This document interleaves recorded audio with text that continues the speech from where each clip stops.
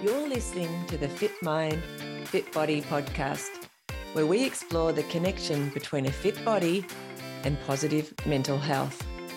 And our big mission? It's to help 10,000 runners to develop fitter minds in the next 2 years. I'm your host, Michelle Frost. Let's get moving.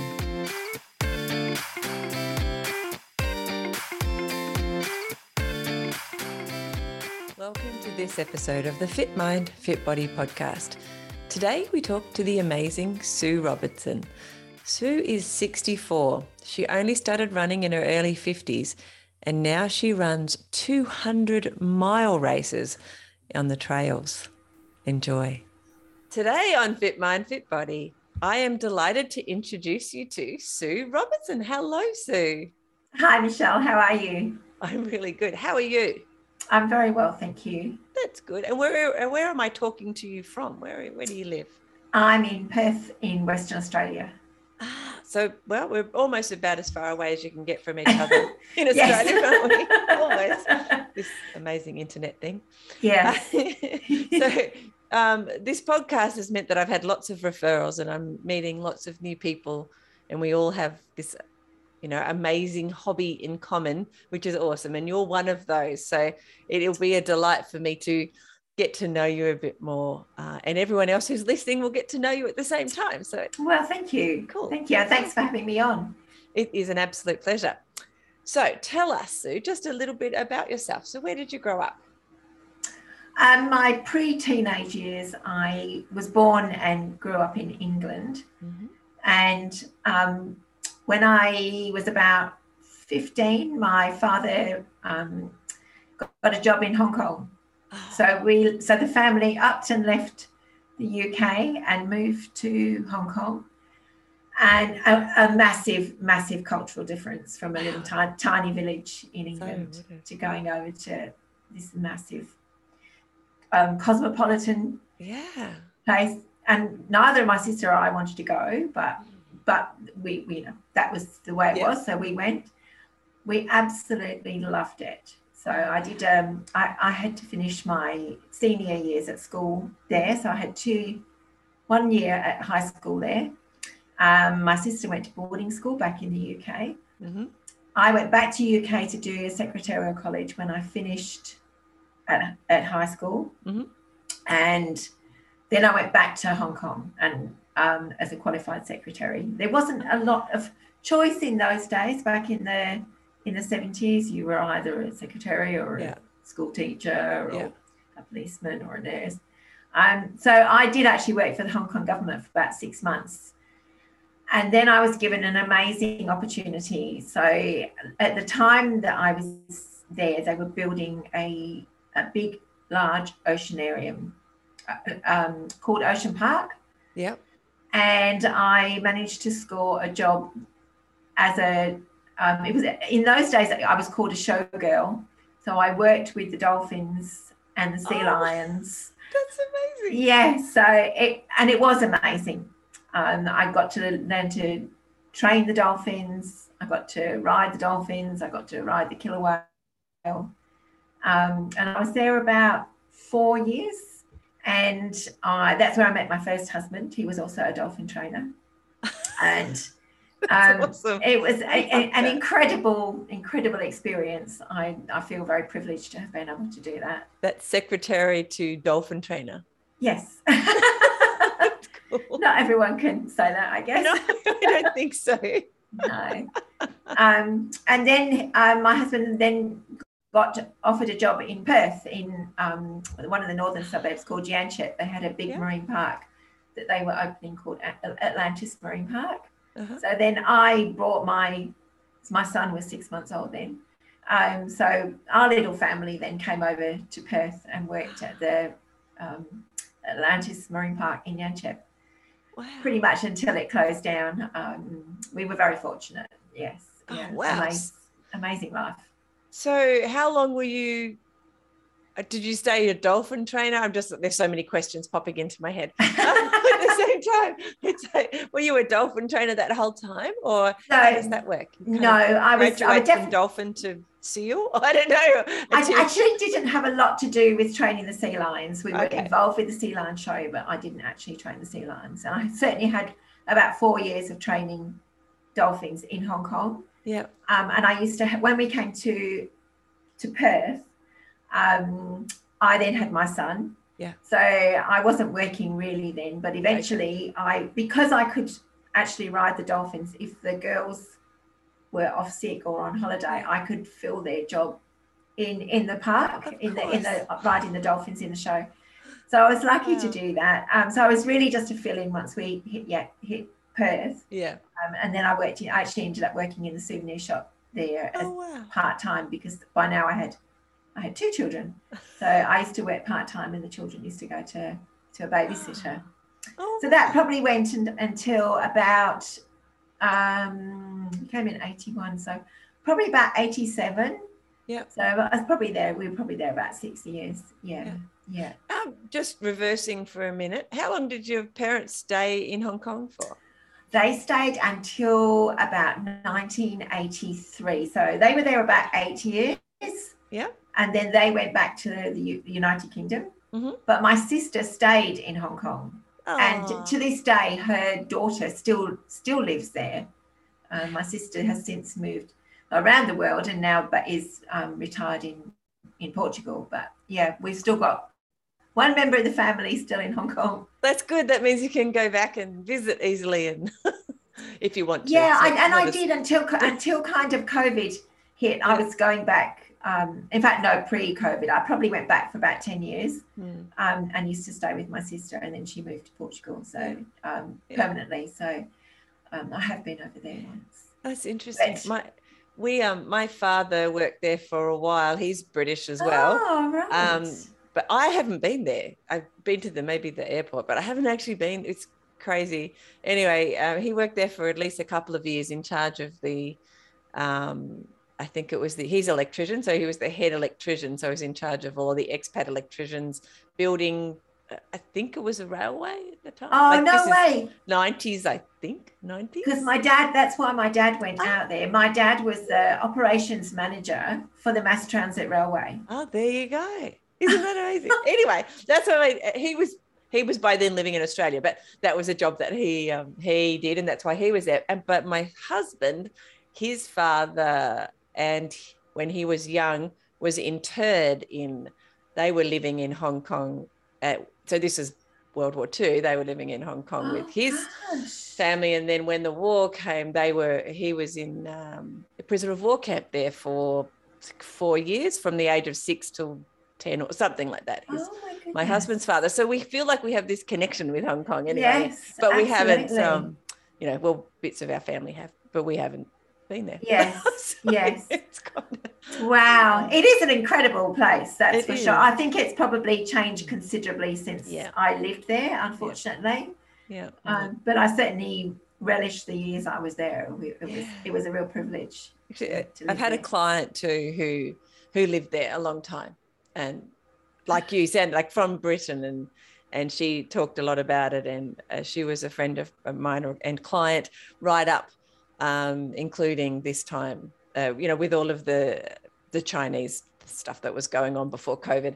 And by then she'd moved to New Zealand, but she was quite, upset by all of that was happening. So this keeps coming up all the time in my life, Hong Kong. And on the podcast, I've had heaps of people say that they lived there for different periods. Right. So it's quite interesting. Yes, because there's quite a mecca. Yes, and as I found out later on, it also has some amazing running trails there. Yes. I have also. That's what one of the podcast people told me, which I wouldn't have known because. Absolutely. It's fascinating. Yes. We all just want to go to Hong Kong and go for a run. The trails. Yes. So when you were a child, do you remember doing much sport? Like, was it in your life apart from what school made you do? I did. I used to ride pony. Oh, okay. So that was my sport. I think I might have played netball at school. Yeah. And certainly later on, I remember doing hurdles, but that was about the only running kind of athletic thing that I ever did. I hated hockey. Yeah. I always tried to get out of swimming. So I really didn't do much sports-wise apart from horse riding. When you became a dolphin person, that would have required an amount of fitness, I would think, to maintain in order to do that. Yes, but I don't think I actually did anything. I don't remember doing any exercise. I certainly didn't go to a gym. So it just kind of came naturally, your abilities in the water and things with the fish. And I couldn't even really swim. Well, I could do breaststroke, but oh wow. That's amazing. Maybe the dolphins knew that. They're quite empathetic. They were quite happy to come and rescue me. Yes. Look after you. Thank goodness. So you get to the end of the SeaWorld type of experience. Yes. Or Atlantis, I think you said. Yes. What did you do then? What was your life? We actually moved up to Karratha for a couple of years, which is in the northwest of Western Australia. And I worked in my then husband got a job as a duty manager at one of the hotels, and I ended up working in reception in that hotel. Yes. And we were there for a couple of years, and I loved Karratha. My children were they must have been about 5 and 7, so they went to primary school, and I used to work around the hours that they were at school. And so we actually lived on site. We lived in the hotel in an apartment that they had there, and had 2 years there. Came back to Perth mainly because my mother-in-law unfortunately had breast cancer, so that was what brought us back to Perth. And I really didn't know what to do once I got back here. Yeah. And again, another opportunity. Very good friends of mine had a friend who was opening a hat shop in the city, in Perth City, a hat shop. Milliner. Yes, except it was more, I would like to say it was more men's hats. So it was hats that are already made. I wasn't making anything. Yeah. I was the manager in the end. Oh, wow. In the hat shop. I loved it. And I was there for about 24 years. Oh, wow. So yes. Secretarial, water, and retail. Yes. Does that sound right? That sounds right. And so you know a lot about hats, men's hats. I certainly did, yes. So that was until about 10 years ago, 11 years ago. And I did love it. And the man who owned the shop pretty much gave me free rein to run it the way I wanted to do it. And again, I was lucky. I used to work 9 till 3:30, so I was home by the time my son and daughter got home from school, and 5 days a week. And it was perfect, absolutely perfect. And those days I had gone back to horse riding. So when I was about 35, I started riding again, and I would just go to a riding school and ride. And in that time, my first husband and I had split up. Yep. But I did meet my second husband there. And so we used to ride every weekend. And then when I had my 40th birthday, my parents gave me some money and I went and bought my own horse. Oh, that's awesome. Is that the first time you'd owned a horse? I did have a pony in England before we left for Hong Kong, which we just used to keep in a paddock down the road. But this was different. So as an adult, as an adult, yes. Oh, that's awesome. So I was very fortunate. So I used to ride pretty much like 2 or 3 times during the week. I'd go after the kids were home from school. We'd go out and see the horse, and I'd ride on the weekends as well. Wow. So what kind of riding were you doing? At the time then I was doing, we did a little bit of eventing. Mm-hmm. And then unfortunately about 2 years after I got that horse, it picked up a condition which there's nothing that you can do about it, called the wobbles, which is like a paralysis, I can't say the word, paralyzing of something to do with the nerves in the spine, and they can't control their legs. And it was really sad. So I had to have him put down. And that was very sad.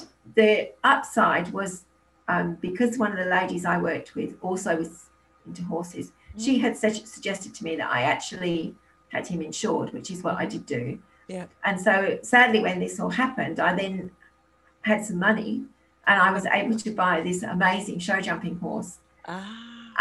So it kind of worked out in the end.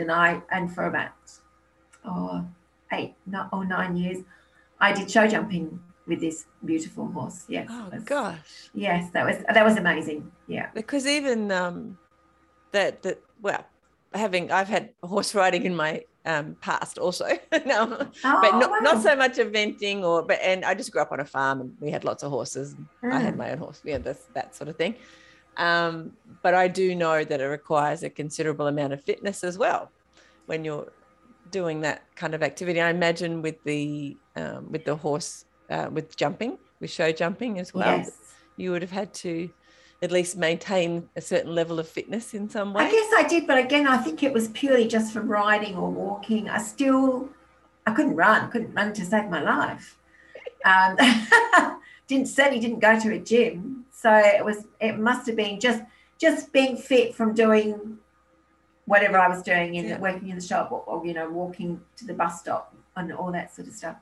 I still didn't know about fitness as such. So you must have had quite a natural, first it feels like you're very natural with animals. Like you must have quite a thing with animals, which is cool. Yes. But that you must have a level of, some people seem to have more innate fitness or whatever than the rest of us. I don't know how that works, and it's really not fair because the moment I stopped running for a week, it's like, it's crazy. And definitely that's, I could definitely say that after I stopped horse riding. So in the end, I just lost my nerve. I lost my nerve with show jumping. Yeah. And I was able to pass her on to a junior who had a great career with her. But then, suddenly everything changed when I wasn't doing anything.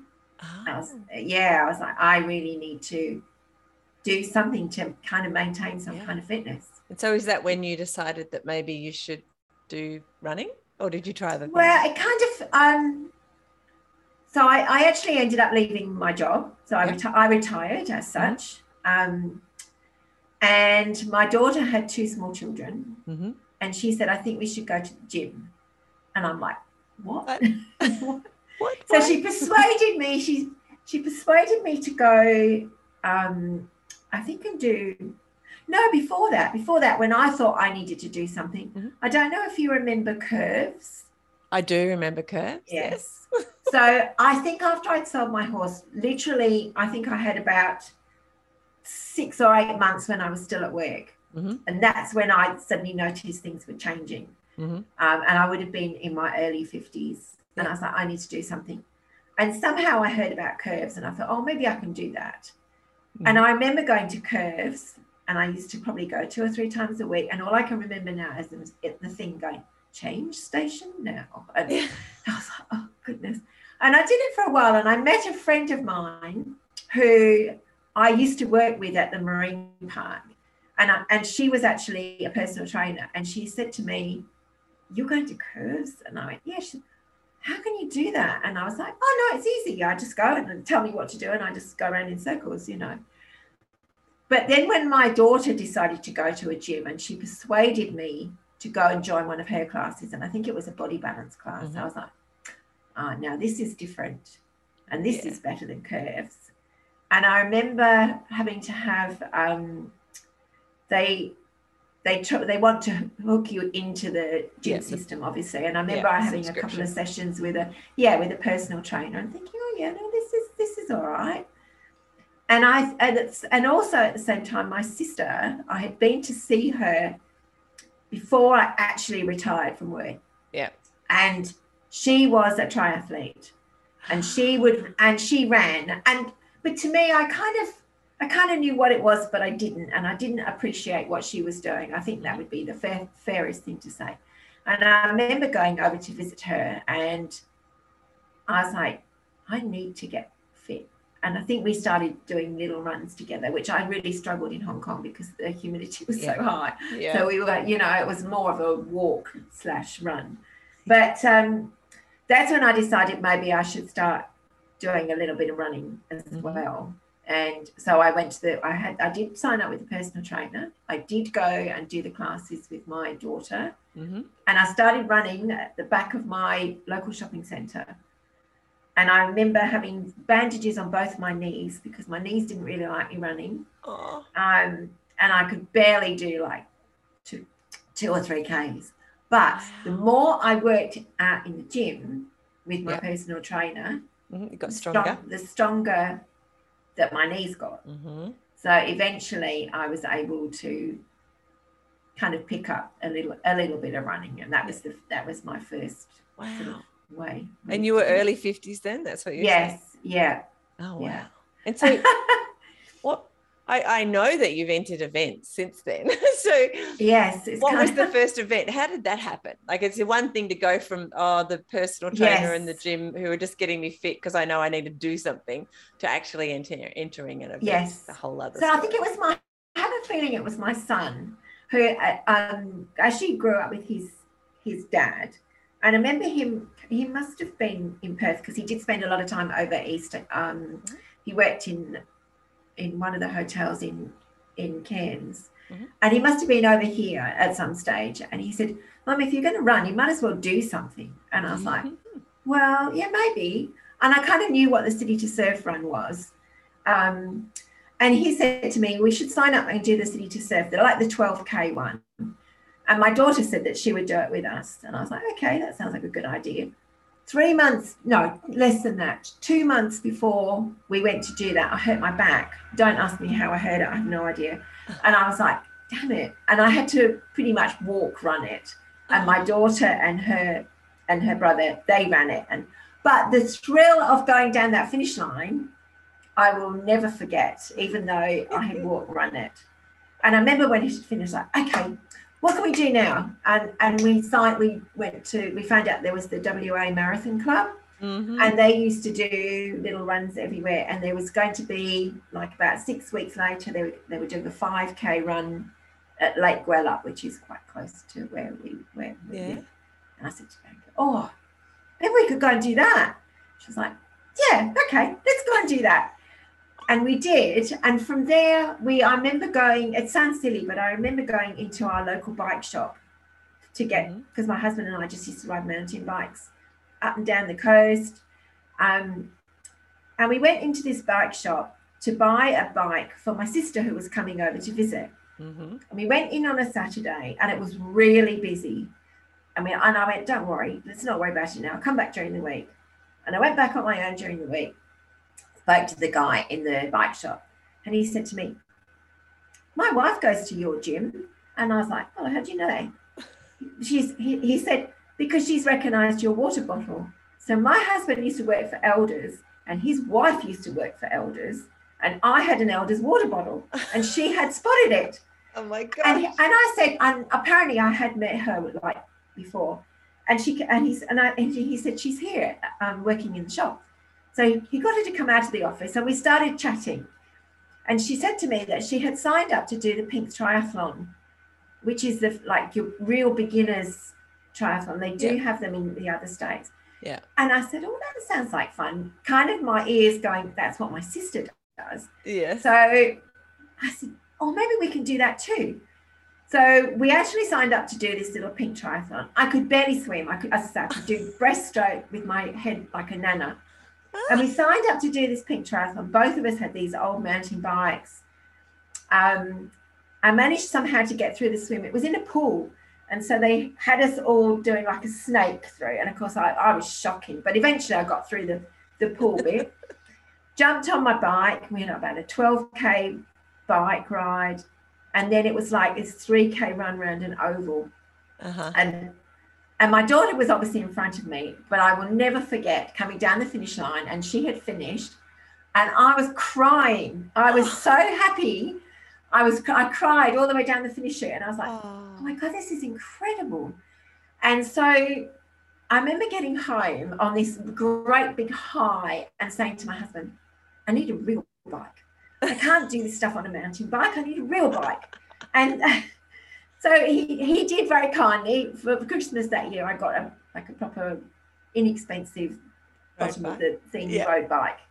And so a couple of times I rode out with the local bike shop because they used to do bike rides out of there. Yeah. But also the girl who was in the bike shop, when we went to the Pink Triathlon, we got given a little goodie bag. And in the goodie bag was a flyer for a triathlon course. Mm-hmm. And I remember her calling me and she's saying, you should do that triathlon course. And I had looked at it and it was something like $250 or something for an 8-week course. And I was like, well, I don't think I can afford that. And she said, oh, yes, you could. Yes, you could. And I spoke to my husband and he said, yeah, you should do it. Do it with Bianca, my daughter, and do it with Odette. I was like, okay, let's do this. Michelle, that changed my life. Oh. I can honestly say. That's amazing. So we did this course. It was an 8-week course. There were probably about 50 women altogether, but they would turn up. Because there were different times of when they would do the cycling or the swimming or the running. You didn't all go to all this each session. So there might be only 8 or 9 of you at each session. Yeah. But the whole idea was to do this 8-week course and then do the triathlon, the women's triathlon, which was in the March. So this was in January. Yeah. So we did the course. I tried very hard to learn how to swim, but I still basically was doing breaststroke, to be honest. But anyway, that didn't matter. And the day before the actual triathlon, everyone got together. We all got taken out for breakfast, or we went to a breakfast together with the coach and started to meet each other. And one of the ladies had said, because this is pre-Facebook days, we should do a list of everyone's names and their email addresses. Yeah, that's a good idea. So she had done that, and we all did the triathlon the next day. And I did the Enticer, which is like the beginning one. There's like 200-meter swim, which I did with my head up above the water. But the bike and the run, I actually, was okay. And I loved it. It was so much fun. And we all went for drinks afterwards, and we were all going, let's all keep on training. Let's do something. We meet and do a run or a bike ride or whatever. Yeah. So that was what we did. And it became a core group of about 15 ladies. And for various things we would meet for a cycle or a swim or a run.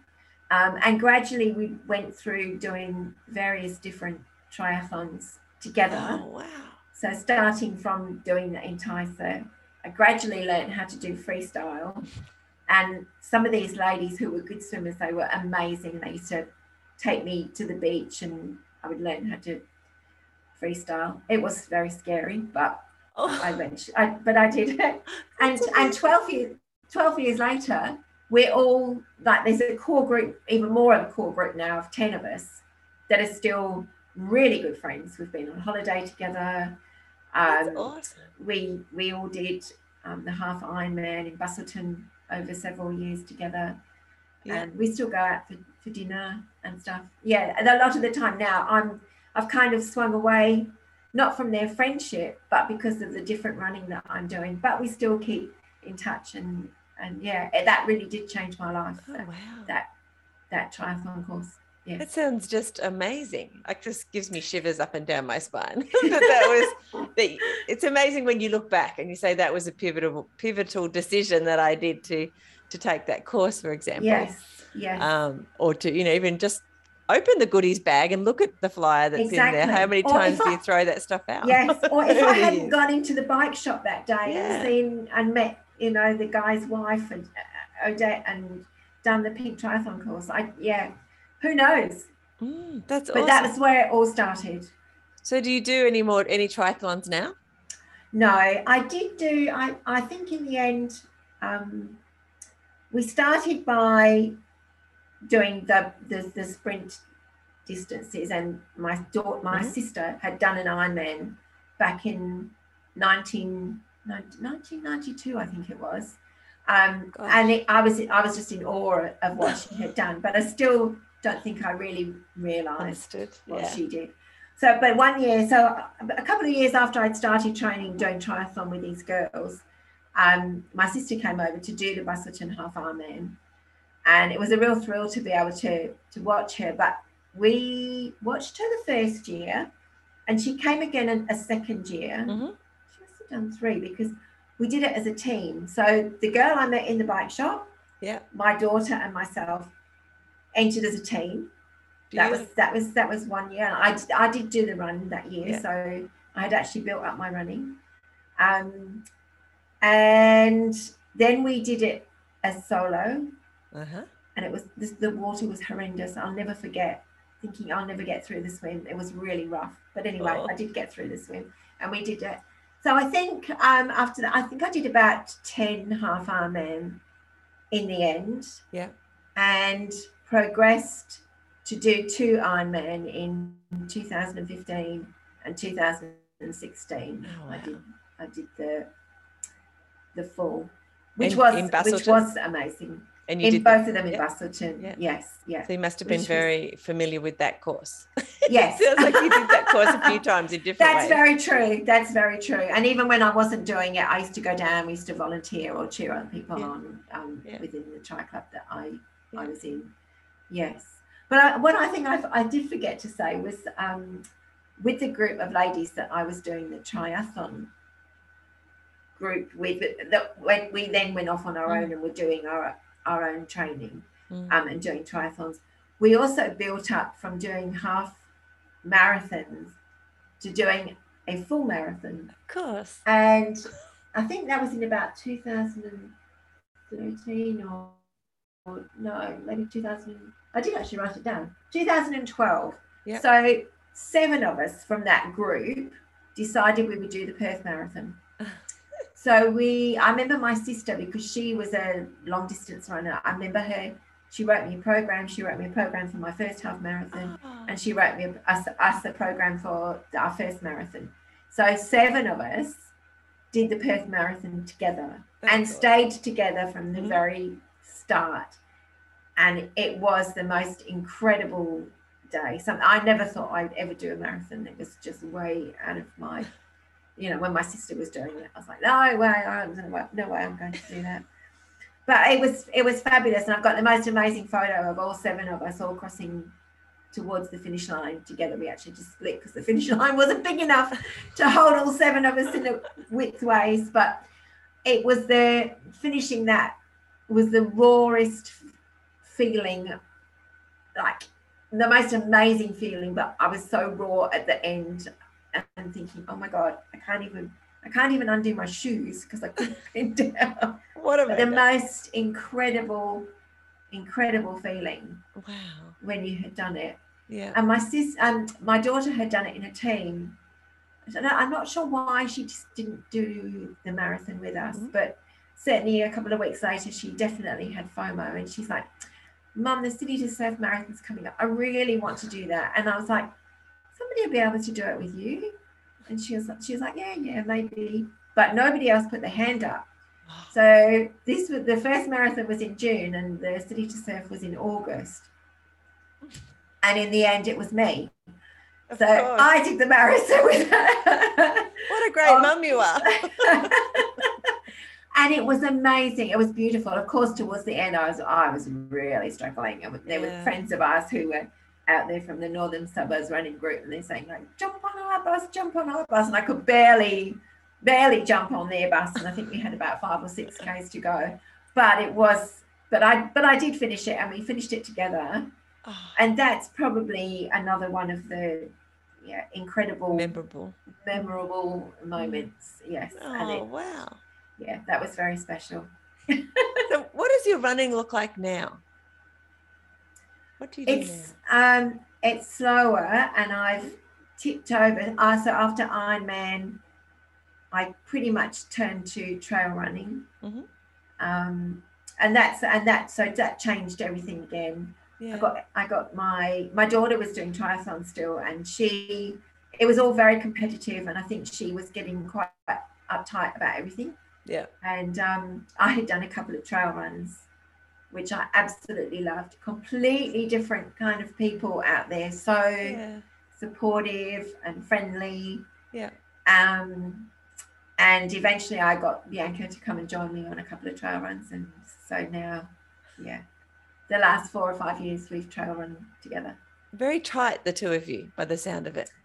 Yes. You and your daughter. Yes. It's hard to explain, but it works. It's amazing that you've been able to share this sport together as well, like with sports, I should say, with triathlon and then just obviously the trail running as well now. Yes, yeah. And it's, I mean, we're different runners really, because, you know, if I let her go, she's way faster than I am. Mm-hmm.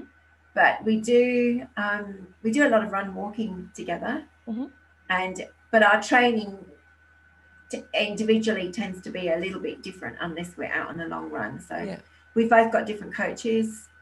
So her week stuff between Monday and Friday is generally a little bit different to mine, but we still meet and we just go and do our own thing.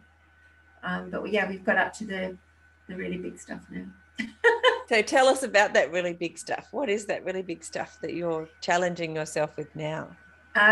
In February just gone, we both did the Delirious 200 miler in Western Australia together. This makes me feel tired. It was, whoever thought. That's amazing. Certainly not me. How old are you now, Sue? 64. That's just amazing. That's just awesome. Thank you. It's really cool. I've only got 10 years to go and I can be like you. Well, there's no excuses now, Michelle. I'm sorry. I'm like 60 kilometres is my limit so far. I'm not.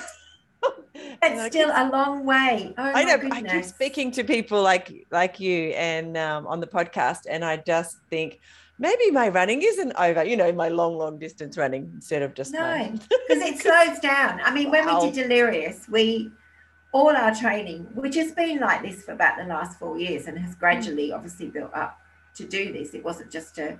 Oh, you didn't just wake up one day and go out next week and do the whole 200. No, I not quite. Although I paced a friend twice for Delirious in various sections. Yeah. And I had said to her on the first time, I am never going to do this. No way. Of course you did. and then last year, Bianca and I, her then partner, was doing Irrational, which is the 200 miler in South Australia. Yeah. So we were crewing for Nick. And we had a meeting here before we went, obviously. Mm-hmm. And it was during that meeting that my daughter Bianca had said, Mum, maybe I can do Delirious next year. Who's going to be my pacer? And I said, I can't even remember what I said, but then she said, maybe we can do it together. And I said I would never do it together because I don't like doing the dark on my own. Yeah. And that first night, you are on your own. Mm-hmm. So it was only the fact that Bianca said, let's do it together.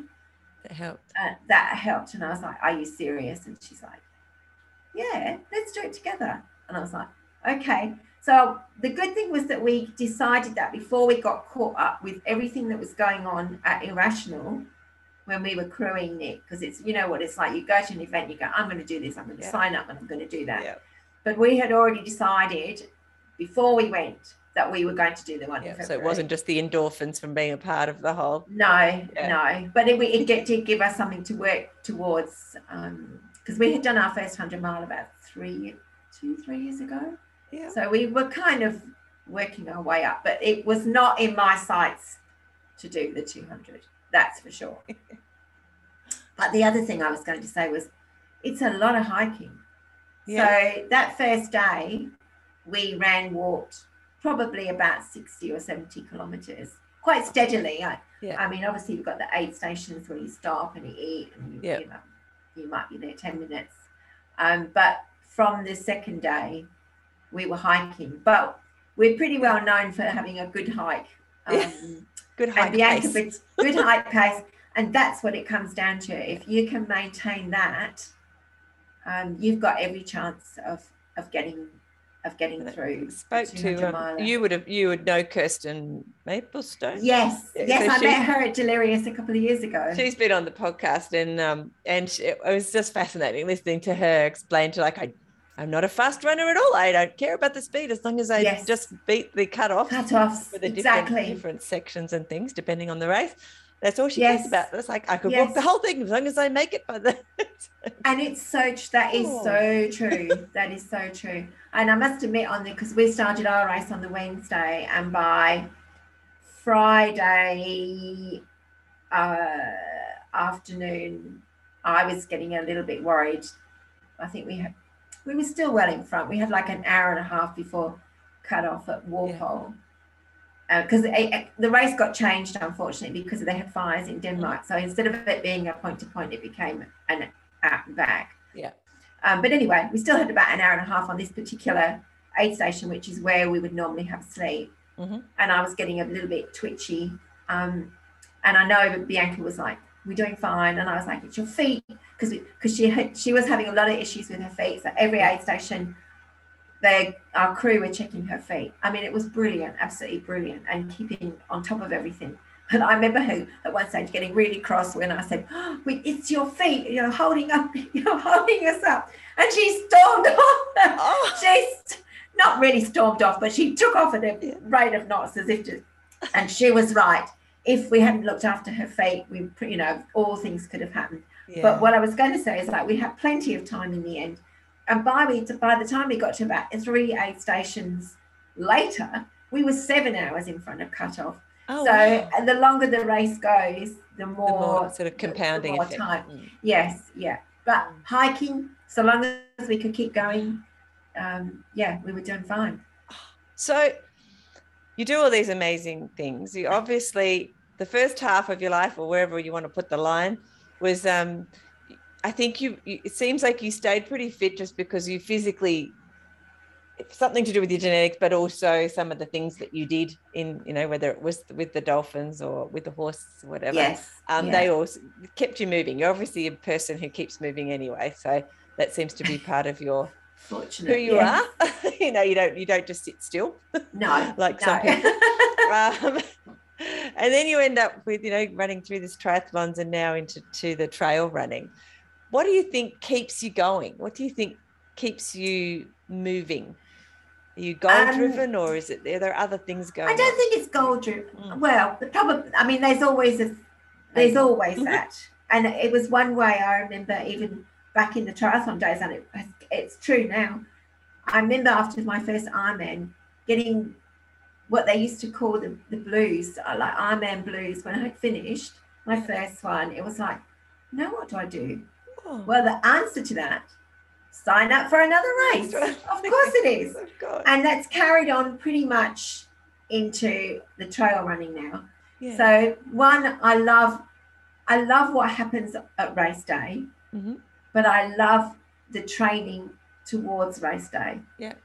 I'm not a single person that will go out and enjoy the trails on my own. I probably could if I forced myself, but I enjoy the camaraderie and the social side of running with the people that we run with. Yeah. That's probably one of the biggest things. Yeah. I do love being outside. I hate being cooped up inside. Mm-hmm. So this gives me nature. You always feel so good when you're out there. I mean, even if it's raining, I still love being outside. But you get the combination of being able to exercise, enjoy nature with good friends.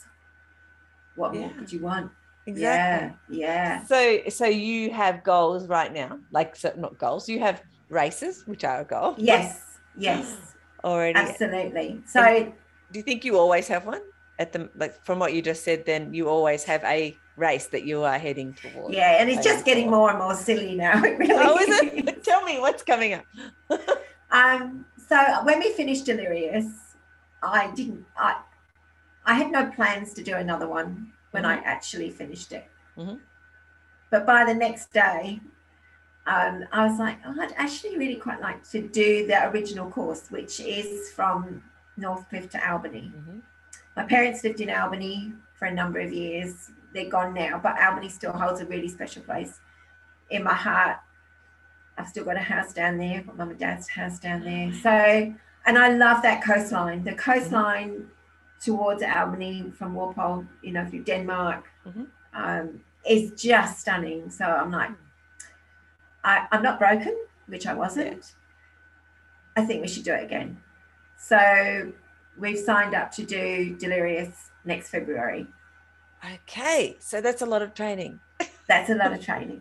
So I've actually Do you have a coach? You were saying that before. So you have help with what it is that you do and all of that kind of stuff. I guess my coach is a guy called Glenn Smitherin who runs Consistent Running, which I think is a perfect name.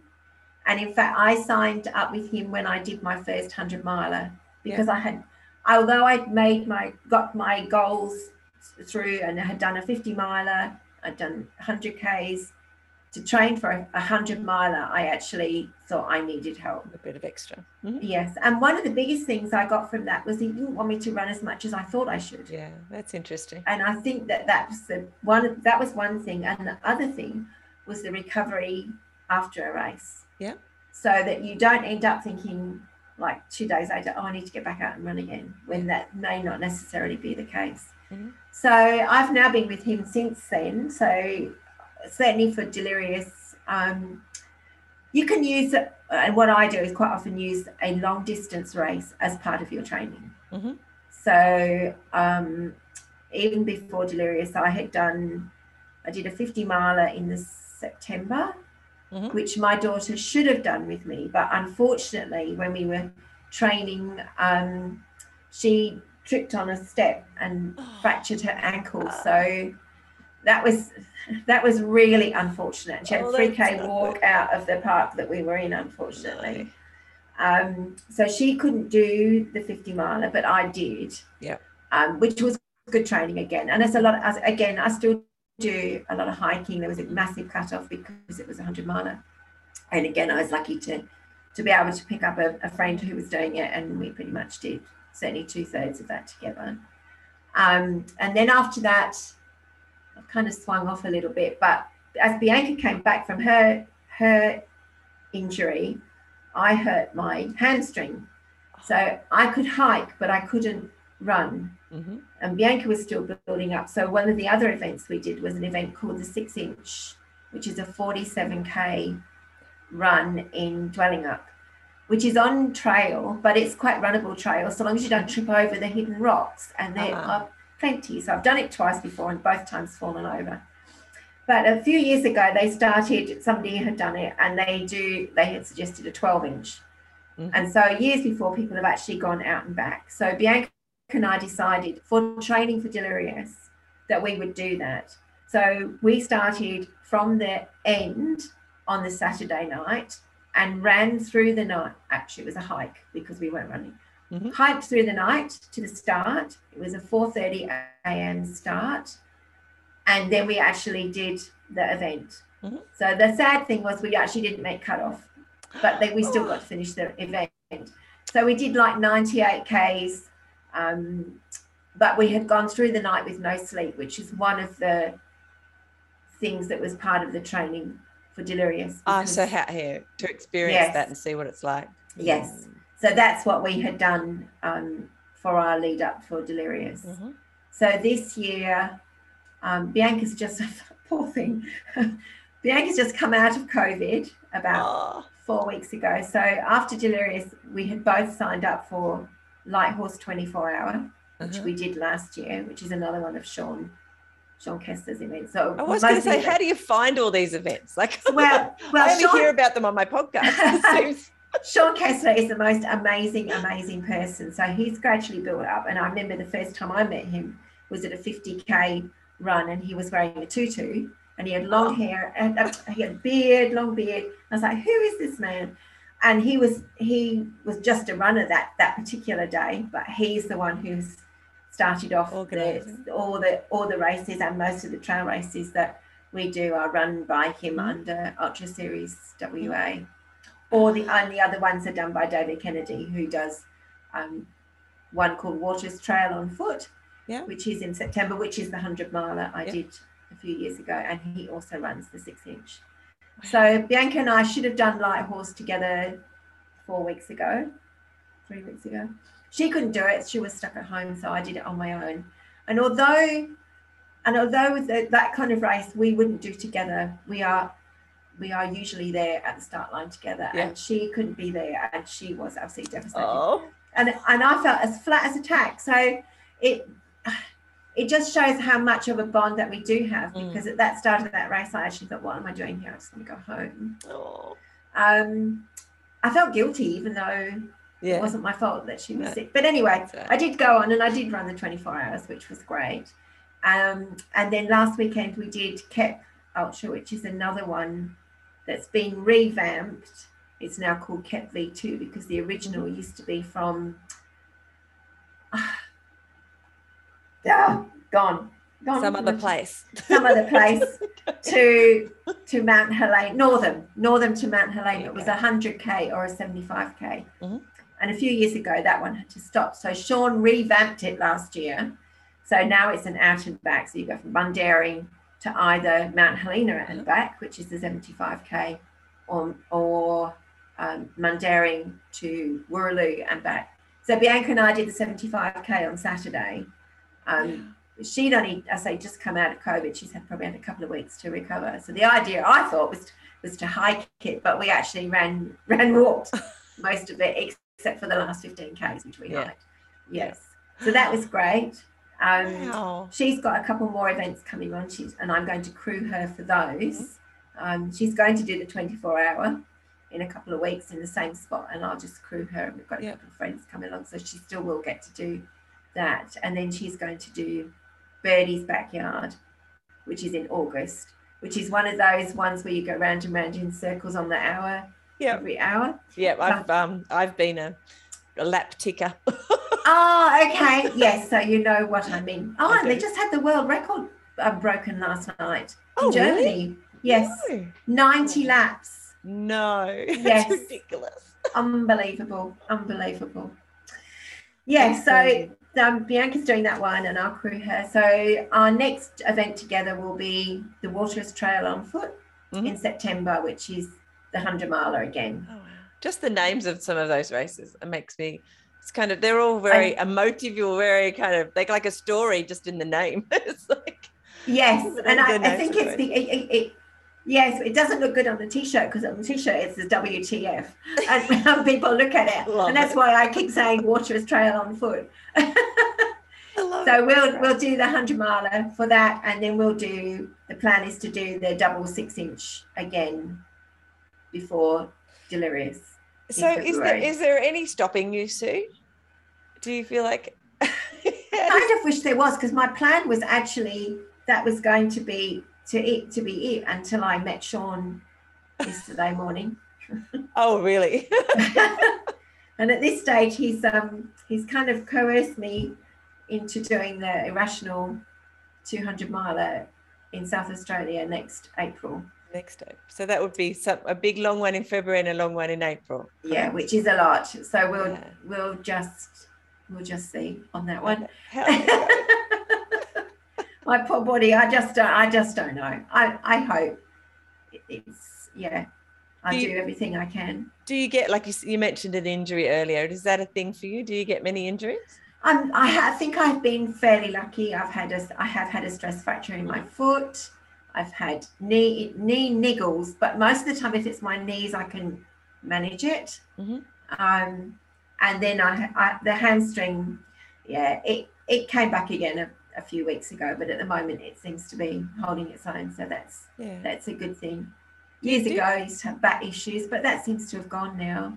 Do you do much strength stuff, or is it mostly just running? What does your training kind of look like? You don't have to give us great big detail, but is it mostly just running and long running, or do you mix it up a bit? So one of the things that I just go back a little bit again. Yeah. One of the things when I was with what we called ourselves the Team E girls, so the girls I was doing triathlon with, I thought I needed to go back to work. That was what started it. And I was talking to one of the girls, and I loved my personal trainer. And one of the girls said, "Why don't we go and do Cert 3 and Cert 4 in fitness? That would be fun." And I'm like, "Yeah, maybe I could become a personal trainer." I loved going to mine. So for a year I went to TAFE. I found it extremely hard. I wasn't used to being back in a school environment again and learning and stuff. But a year later, I came out with my Cert 3 and my Cert 4 in fitness as a personal trainer. And I was very fortunate that when I used to go to the gym with my daughter, and the lady who I met in the shop, the bike shop, Odette. One of her personal trainers also was into horses, and we were quite good friends on Facebook. And I knew she worked in a studio quite close to my house. Mm-hmm. And so I contacted her one day and I said, I had started to do my own thing with little groups, but it wasn't really going anywhere. Yeah. And I thought I need to do something serious. So I contacted this lady and I said, this studio where you work, is there any chance that I can come and do work experience? I need to go another stage before maybe I can get myself a job. Yeah. And so we had a meeting and I met the boss of the studio, and they agreed that I could go like 3 afternoons a week, 2 or 3 hours, and just kind of shadow and watch what was going on, which is what I did. So I did it for 3 months, and then they offered me a job. Of course they did. So I was a personal trainer. So I was personal trainer for 7 years until I retired last June. Look at that. But I'm my worst trainer. And here comes the... Yes. So when I was, I'm good if I've got a personal trainer for myself, but I'm not good at training myself. Yeah. But my coach does now my running coach gives me strength stuff to do, which I have done. Yes. And when I got my injury last year with my hamstring, I went to a lady at the Long Run who works out of Sean's premises for Ultra Series. And she gave me a strength program to do, and I religiously did it right up until delirious. And then stopped. And then I stopped. So I'm kind of weaning myself back on again. I've got everything in my front room. I've got kettlebells and dumbbells and stuff. All those things. I just need to push myself to actually go and do it. A bit like me, I buy a book and I'm like, well, I bought the book now. Oh, I have to read it? I don't know what's going on. Yes, I know. I don't know. So I totally understand that. I do. I am a member still of the gym, not the gym where I was working, but the other gym. So body balance was a big thing and I need to get back to that. My hamstring actually didn't like me doing that. So I stopped doing it for a while, but I do need to get back into that. And I do the little sessions that my coach gives me, which I can easily do. I can easily do at home. Yeah. All right. So when you were injured, were you off running for a little while? I walked. Yeah. So I didn't run. I just hiked. Yes. Yeah. And I could still do everything, but just at the slower pace. Yeah. And I was fortunate. Were you thinking about running all the time? Yes. I wish I could run. Worse. Everybody's now running. It's not fair. Why is it when that happens and somebody goes running past you and you go, oh, that's not fair. I wish I could do that. And often when I run past somebody, I often think, are they walking because they want to walk? Or are they walking because they're injured and they can't run? And they're looking at me and going, oh, you lucky thing. I wish. You're running. Yes. Yeah. Which is bizarre, but I think it's so true. The more you can't do something, the more you want generally, the more you want to. Grass is always greener on the other side. It is. It is. So how long do you think that you'll run for, Sue? I look at some of those ladies. So even I can tell through Facebook and through Aura, there's a lady, I think she's in her 70s still. Yeah. Marie Boyd is her name. Well, I don't know her, but she's certainly, I look at her and she's in her 70s and she's still doing amazing stuff. Yeah. Wouldn't that be cool to still be absolutely doing stuff? And even if I'm not running, if I can still hike and do stuff, that would be amazing. Do you feel like running for you will always, like if you consider, because even now you're talking about it like events, like like for you running is signing up to events. It's not just going for a run on the weekend. As you said earlier, you have to force yourself sometimes to go for just a trail run for no necessarily a purpose, if that makes sense. Because you've always got a race you're running to train for anyway. by the sound of it. Yeah, that's true. That's true. But I do love the training as much as I love the race. So that's interesting. It'll be interesting to see what you do in the coming decades, and whether you just then say sign up for races that are enough to get you trained, keep you training, but not necessarily the ones at the super long distances. Exactly. Because your body maybe doesn't want to do the super long ones anymore. Well, it was going to be the last one next February. And the thing is with those long ones, it is long. It's being really brutal on your body, really, even if I'm only hiking, because you don't sleep very much. But as long as I can still enjoy it, I think that's the biggest thing. And I still get such a buzz out of meeting everybody, and the fact that Bianca and I do it together, that's still the biggest. That's still the biggest thing for sure for me. So what gets you out the door on those days when it's just not very nice outside and you just don't want to go for a run today? What do you do? Because I know how good I feel afterwards. Yeah. So you still go. You're not the kind of person who just hits that alarm and just. Oh no. If I've got to do it, I'll definitely do it. Absolutely. Yeah. And so, because I don't go out very often on my own. When I'm out there, I actually go, this isn't so bad. But I will stay local, as opposed to I've never gone out and done a trail run as such, really, on my own. So you from what you've said all the way through, really, that most of your runs are with other people? Yes. Yeah, absolutely. So you have sort of set days and times where you all go out for a jog? We've all got our little Facebook groups and stuff. And it's so easy to just go, who's up for this, or someone else will go, I'm doing this, who's going to join me? I've got a friend, Peter Moore, who's signed up to do Unreasonable, which is the other 200 miler in the Blue Mountains. And I'm very privileged to be on her crew and be one of her pacers.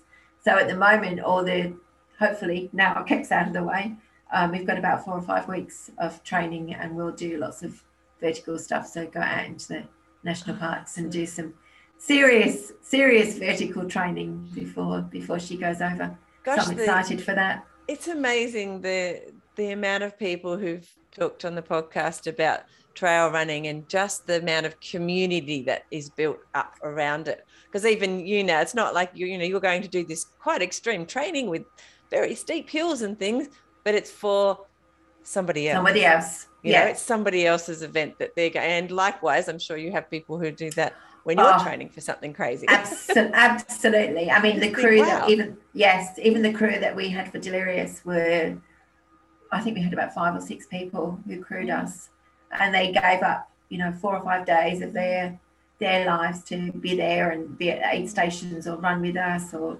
look after us or drive us around when we need. It was incredible. It's really hard to explain, but it is, to be part of just somebody else's journey, even with the other lady, Darlene, who I paced before, just to be part of her journey is really special, and it's an amazing community. And what we have here in Perth, I mean, I'm sure it's the same in other states as well. They would have their own little communities like that, but there's nothing like it. It's very privileged to be part of it. It's really cool. I love it. So it was a question I was, that's right.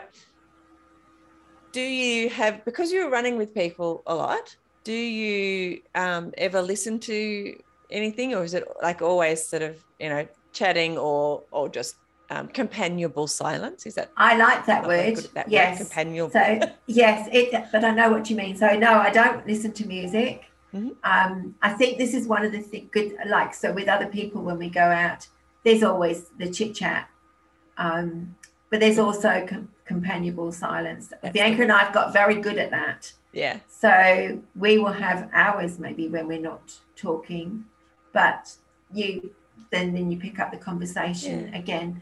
And yet the other, when I did the last race, I did the 24-hour. I've always done that on my own. I mean, everyone else is around, but I was with a guy for like 12 hours overnight, and it was lovely. And we just chatted through the dark hours and heard his stories and stuff. And that was actually really nice. But out in the bush during the day, I'm very happy with just listening to the bush and the odd chit chat. Yeah. I'm a big fan of companionable silence. Yeah, that's lovely. That just kind of. Do you ever have anybody who's kind of annoying? We're very lucky. We I know what you mean. And there have been times. I mean, normal marathons, they come along with their boombox or whatever, or someone who just won't stop talking to you. Yes. Even though you don't. I know what you mean. Or sometimes we've done races. So there's a one in Australind called the Aussie Day 100 is the one that we've done, but there is a 50K and a 25. And sometimes somebody will come past and you hear their phone go.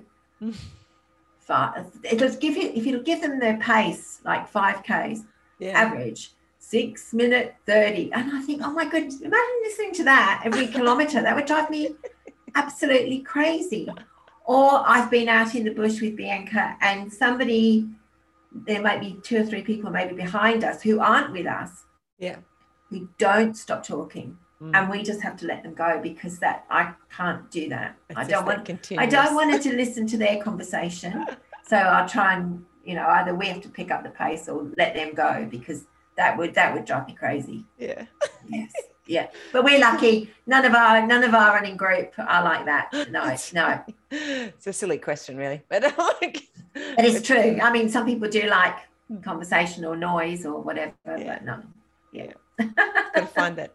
A happy balance. The balance. Yes, exactly. Which when I'm with Bianca for hours and hours on end, fortunately we have got.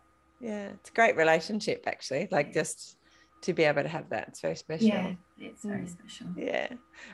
What are you thinking about? I know that because obviously, as we've said, even though you run mostly with people, and some of the time you're chatting, there are times when you're not. So what kind of things go through your brain without being sort of details? What sort of things do you? No, I don't think a great deal, to be honest. I just enjoy the scenery of what's around. When I had my hamstring, that was in my head. Yeah. I wish it would go away. And what was it like to run when it didn't hurt? That sort of thing. Yeah. But the majority of the time, just enjoy the surroundings, the scenery, be thankful that I'm lucky enough to be out there. Yeah. Totally. But there's really not, I don't think there's a lot that goes on. It's kind of nice, empty space with just being no stress. Yeah, no stress. Don't have any worries to worry about the majority of the time. It's kind of it's like a mindful sort of experience for you, I guess, where we're not, because our lives are so busy. And even when we're not busy, we pick up our phone and we can be like have things pounding at us all the time. So I love that you say that that it's almost nothing. And nothing. It's almost like meditation, isn't it? When you're not actually got anything to think about, you can just go with what's happening. Yeah. And I've said this numerous times, but they've now done studies to say that our brains are just like what happens to our brains when we're running. For a majority of us, looks very similar to meditation. So the things that are going on in your brain, most of the time, obviously not depending on how stressful your run is, but those kind of moments, actually what's going on in your brain looks exactly the same like meditation. The neural pathways and things are reacting. Interesting. So that's really cool. I love that fact. That is cool, which is probably why we feel so good when you've come back from a run. Yeah.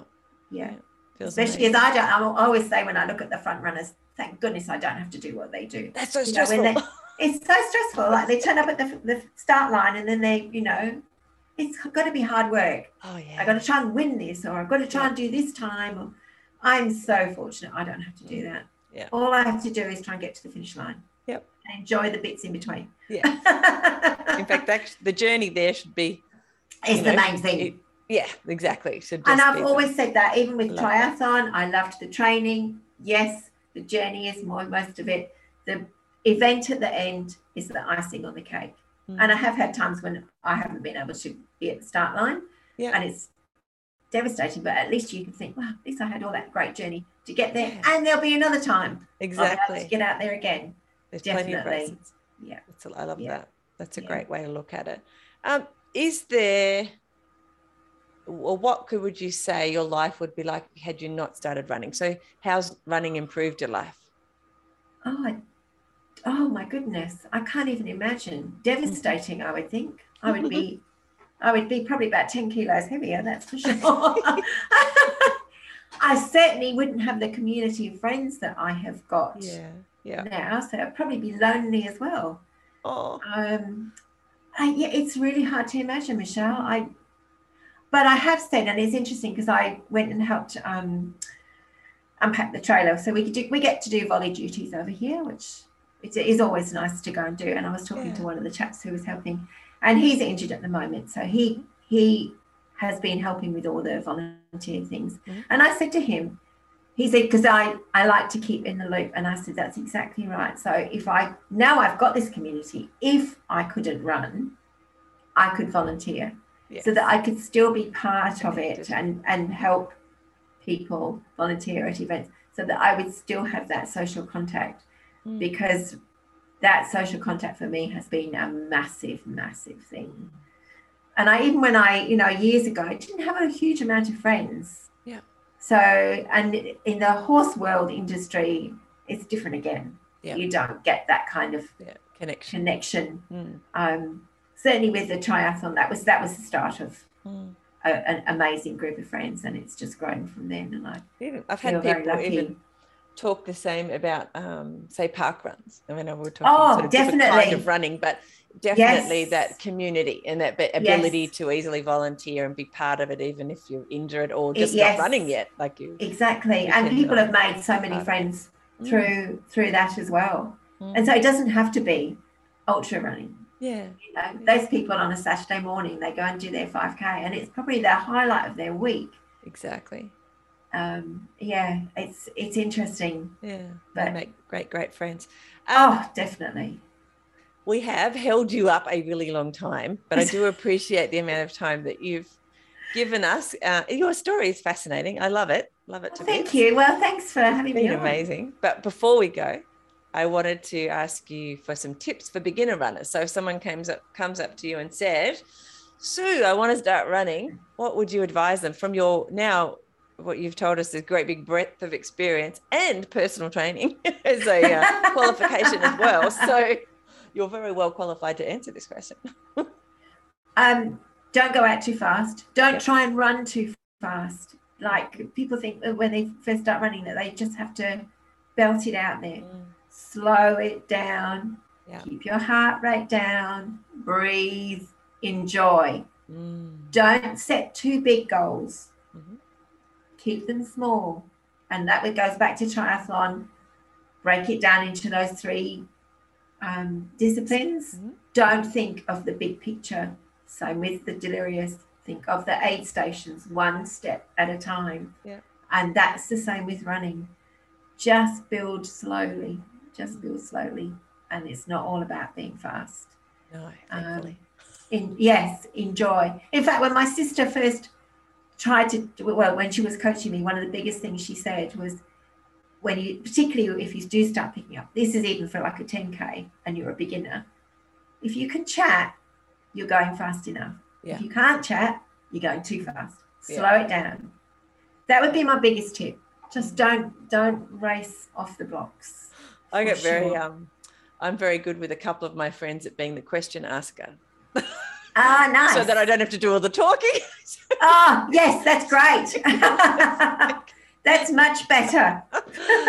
And then if they turn the tables on me and ask me a question and I'm having trouble answering without having to, I'm like, maybe I'm running too fast now. Anyway, so yes I do. I've heard that many times, and I agree with that advice. Find a buddy. Find a buddy. And I always said, I only need one person, but if 3 people turn up, that's great. If you can find someone to be accountable with, it will get you out on those mornings when it's dark or it's raining. If you're meeting somebody, then you'll get up and you'll go. I love it. That's great. Yes. Thank you, Sue. This has been amazing. I have really enjoyed getting to know you. Thank you. Thank you awesome. So much. All these people I keep talking to who are doing these ultra trail runs, it's just making me feel like you need to join. I can do an ultra trail. Of course you can. Of course you can. Beyond the 60 Ks. We'll see. Yeah. Slowly. Just one day. Think to 100K next, or 50 miles, which is 80 something. 80 and look, you get good at other kinds of maths too. The imperial to the yes, exactly. I know. And that's the trouble with Sean, that none of his distances are ever what he says they're going to be. So even the Delirious 200 miler, which should be 320, was 353 Ks. What? Who's counting over that distance? That's true. And you'd hate it if it was shorter. Definitely. I said that to someone the other day, that exact thing. I'm like, runners don't care if it's, a little percentage over, but if you're even like tiny bit short, you're in trouble. You are in trouble. Absolutely. Anyway, Sue, stay on because I'll say goodbye to you off the call. But again, I do appreciate the time you've shared with us. It's been amazing. Thank you. It's been an absolute pleasure talking to you, Michelle. Thank you. Thank you for listening to the Fit Mind, Fit Body podcast. I'd love to talk to you about your running journey. So send me a message on Facebook or on the website and let's do it. For a bunch of resources on mindful running that will help you get and stay mentally and physically fit, head over to the website fitmindfitbody.co and I'll see you there. Plus, I'll be back here in your podcast player a few times a week. Hit subscribe now so that you don't miss an episode. And before you go, I'd really appreciate it if you'd leave a review. It'll help more people to find the podcast and get inspired to start running. I'll see you soon. Bye.